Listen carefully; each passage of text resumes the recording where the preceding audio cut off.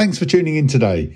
If you're new here, I'm Jay Baker, Head of Industry at Link Group, and in this podcast series, we talk to industry experts about subjects affecting listed companies, boards, shareholders, and everyone in between. Topics like ever-changing regulation, governance, shareholder engagement, and much more, of course.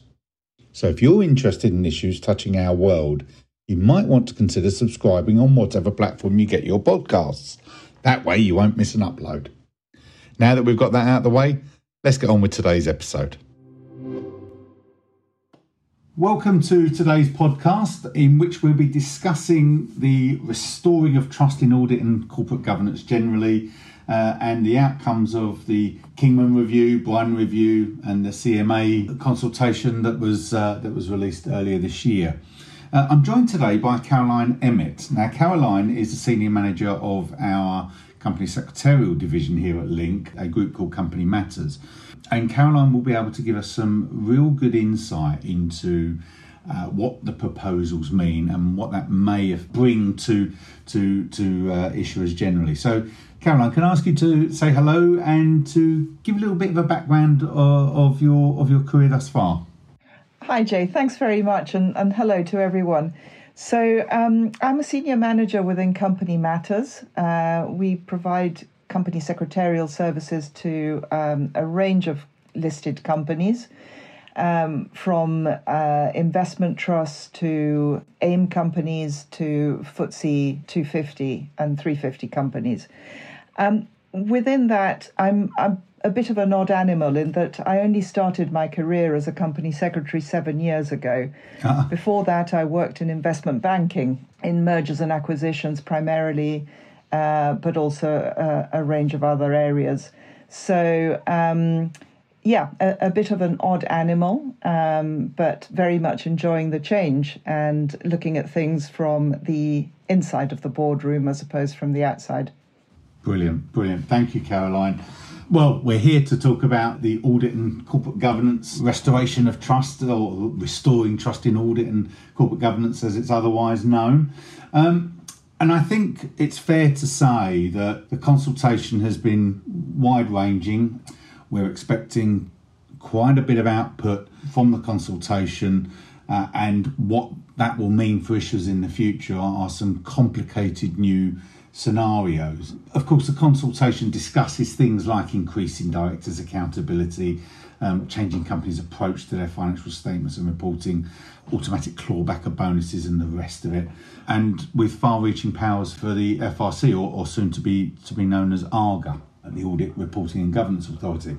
And I just wondered, Caroline, if you could give us a quick appraisal, if you like, of the main impacts of the new proposals, or the proposals that companies should be aware of. Sure. Well, there's, I think it's something like 150 recommendations in the consultation. Yeah. And people by now will be well aware that it's over 230 pages long or so. 600 responses have been received, which is why it's going to take a bit of time, I think, for some clarity to evolve. But there were six probably main areas that you could group the proposals into: directors' accountability, audit process, annual accounts, executive pay, dividends, and changes to the audit market. Now, I think one of the interesting places to start, because it covers a whole range of aspects of the consultation, is the increased accountability for directors. The new regulator, ARGA, as you say, is going to have the power to sanction directors of all large companies for breaches in their duties under the Companies Act 2006 that relate to report and accounts. But also it's proposed that they will cover the new responsibilities and obligations acquired under the consultation, or the outcomes of the consultation. And this is different to what we had in the past, whereby the FRC could only sanction directors if they were members of one of the accounting bodies. So a larger scope of directors being brought into account, and it'll be interesting to see how that pans out in practice, when you take into consideration that a lot of the director population are actually overseas directors, not necessarily based in the UK. That's an interesting point, actually, Caroline. Do you see that as a barrier for the potential barrier, for example, of new directors coming to the UK to represent UK companies in either executive or NED positions? It's there's all sorts of things that have been discussed in terms of what the impact of this could be, and that certainly could be one of them. I think we have to remember that it would be prosecution or enforcement of sanctions for a breach of directors' duties, and no director starts off their career thinking that they're going to be in breach of their duties, and generally directors do take those duties very seriously and make sure they do discharge them properly. But I think some of these arrangements are going to make directors perhaps think twice, and maybe that's not a bad thing. No, absolutely. The reason I asked that question, I think, is because with regulation as it is, and we've come off the back of Brexit, and there's been other recent changes. Do we feel that the UK is becoming over-regulated in a way, where we have such good practices already in place, like Comply and Explain, and we have a very good structured corporate governance regime? Is there a fear that additional regulation is harmful, or is the feeling as a result of the responses quite positive to the increased regulation?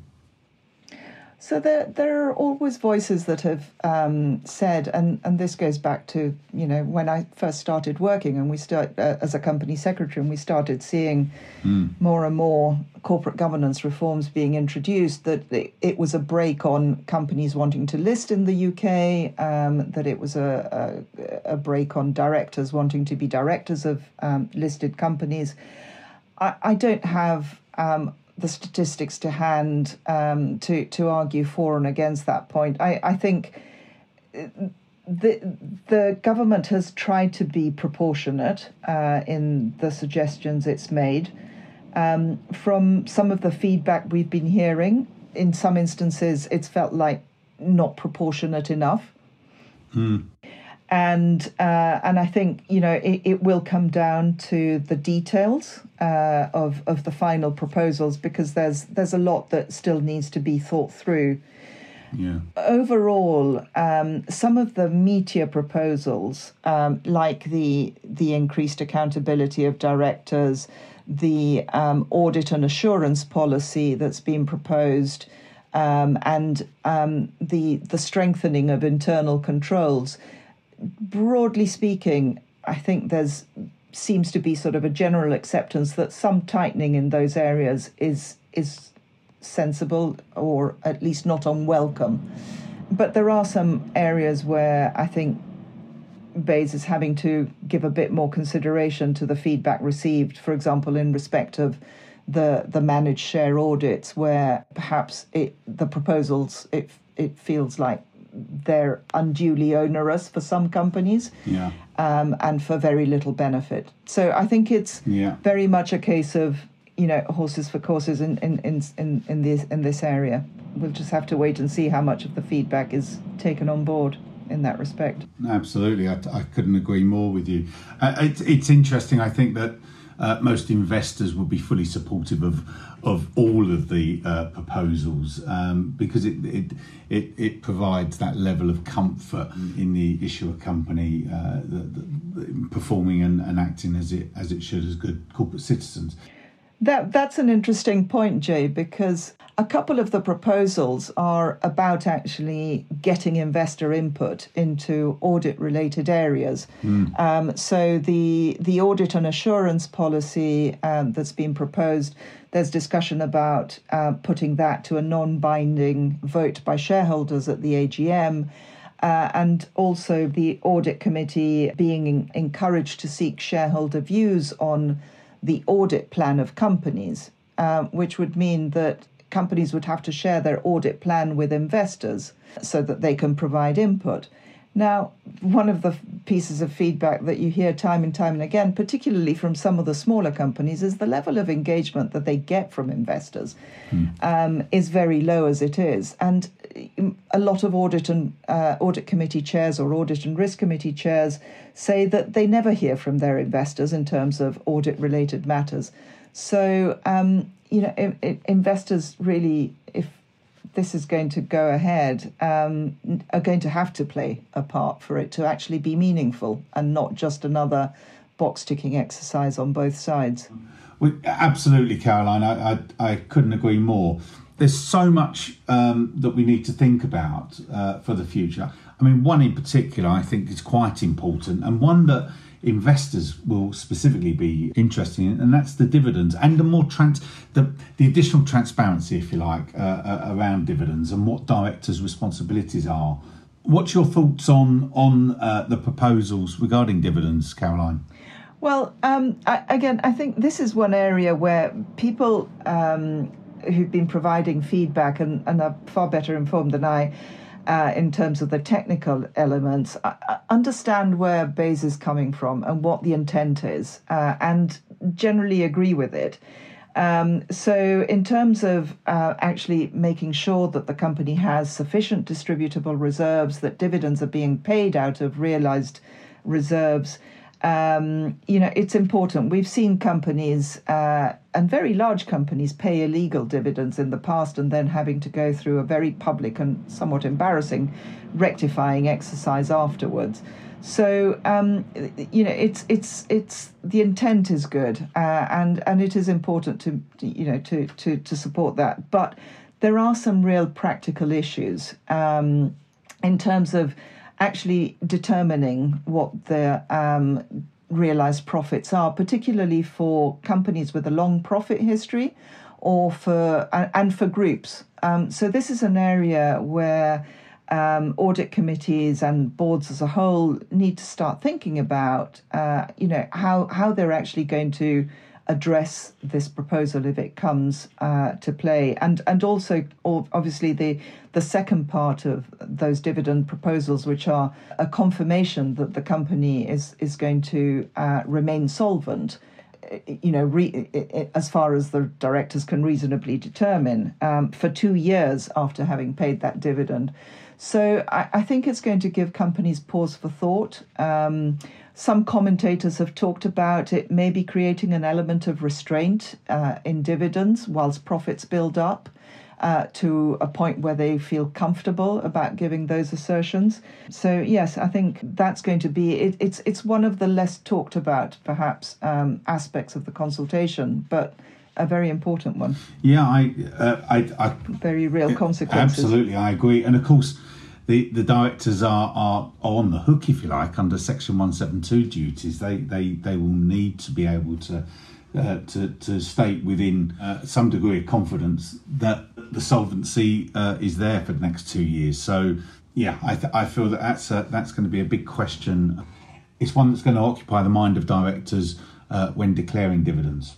Indeed. But let's focusing again on directors generally.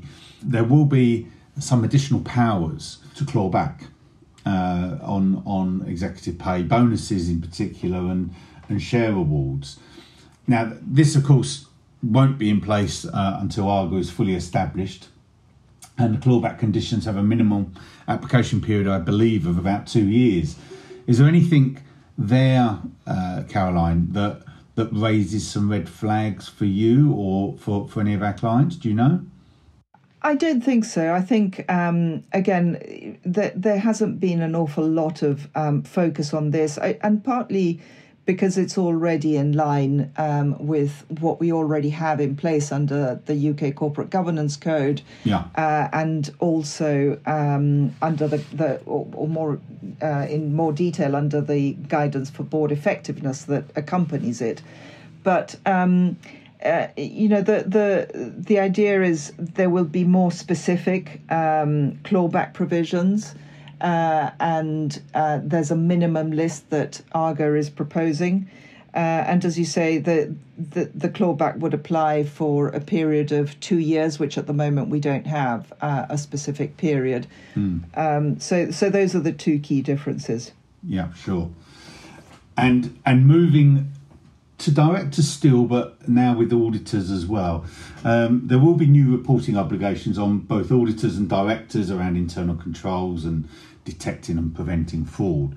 The government is consulting on different options, including a regime similar in scope to the US's Sarbanes-Oxley Act on director attestation and auditor assurance on internal controls. So I think this, if I'm right, I think it only affects premium listed companies, but do tell me if I'm wrong. What are your views there regarding director and internal controls and the proposed options that are going to be available? So the government is consulting on different options in that respect, and there are a number of questions under each of the options, and they're not mutually exclusive. And I think this is an area where we wait with a lot of interest to see what's going to happen.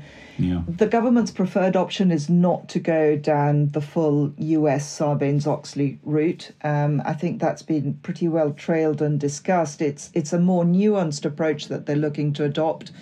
There's still questions as to the level of auditor assurance that will be required, or that perhaps companies might adopt on a voluntary basis, even if it's not mandatory. I think we'll see more of that coming along. And it's one of those proposals where I think, again, it's really important for companies to start thinking about now what preparations they should be making on what a lot of people are calling a no regrets basis. So even if the proposals don't come out in any of the forms currently discussed, which would be surprising, but there will be elements of that. What should they be doing now to prepare, to make sure that they're in a good place to take on these new responsibilities and reporting? Because although it will initially only apply to premium listed companies, it will then extend to all public interest entities. Right. And let's remember that the definition of a public interest entity, or PI, is being expanded under the consultations, potentially to include AIM-listed companies above certain threshold, and also large private companies. So, really important to get the right advice on this. And I think in respect of that, there's 2 points to remember. First of all, your external auditor won't be able to advise you on how to strengthen your own internal controls, because that's akin to them setting their own exam. So it'll have to be somebody else that you'll need to look for. And in that instance, if you're looking to appoint new auditors in the near to medium term, you might find that whoever's advising you on your internal controls, they won't, if it's another audit firm, they won't be able to participate in your audit tender, because this is one of the services that's subject to a 1-year cooling period between finishing providing the service and starting to act as auditor. So companies need to think very carefully about how to go ahead on this, and just have very much the wider picture in mind if they're appointing an advisor. Yeah, I think there's a wider question on that generally as well. An annual review of the effectiveness of internal controls. Is there sufficient time to assess the controls that are already in operation? So that's going to be something I think that issuers and advisors are going to wrestle with. Yeah, definitely a lot of thought to go on that, and it's important to remember that every company, the journey will be different for different companies. So some will be much further down the road of maturity. Premium listed companies have been confirming the effectiveness of their internal controls under the UK Corporate Governance Code requirements. And so they will be in a different place, perhaps, to AIM-listed companies which have not had to go through that onerous process in the past. But the level of rigour is going to be greater, I think, is likely to be greater.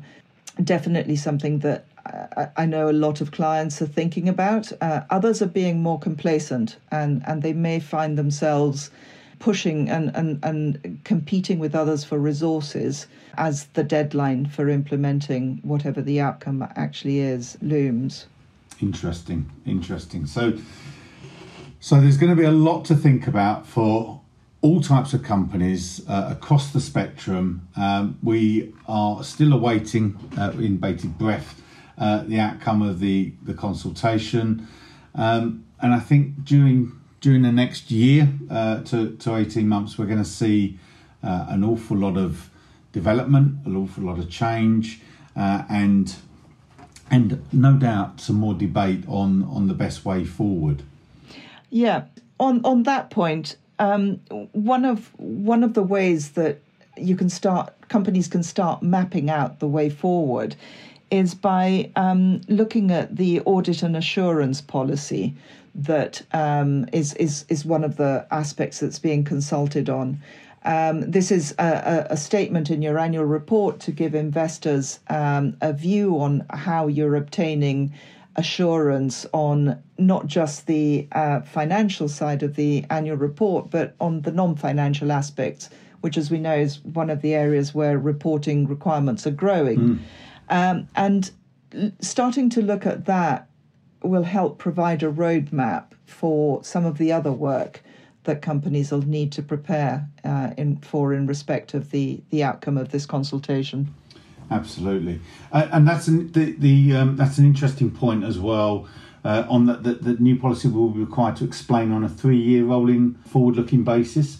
Something to think about now into the next couple of years, but always to keep it in mind because that advisory vote will need to be reviewed every 3 years, if I'm right.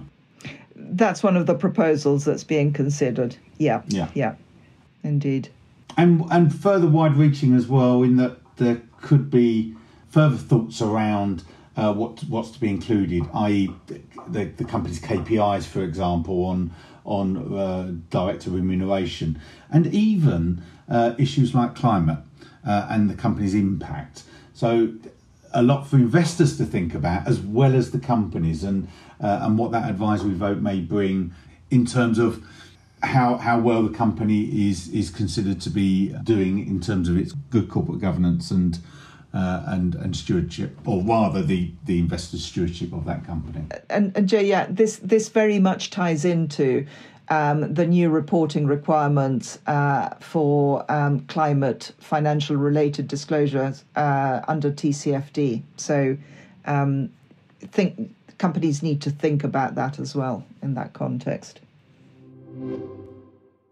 And cut. Caroline and I went off on a bit of a tangent at this point, so I think it's a perfect point to wrap up. A huge thank you to Caroline for sharing some very useful insights on audit reform. And if you liked what you heard in today's episode, don't forget you can subscribe to our channel and stay up to date with future episodes. We've also got a range of previous episodes on our channel you can listen back to, covering everything you need to know across a range of topics. And finally, if you'd like to suggest anything you'd like to hear us talk about in a future episode, we'd love to hear from you. I'll leave some details in the description about how you can get in touch. Thanks again for tuning in. Until next time.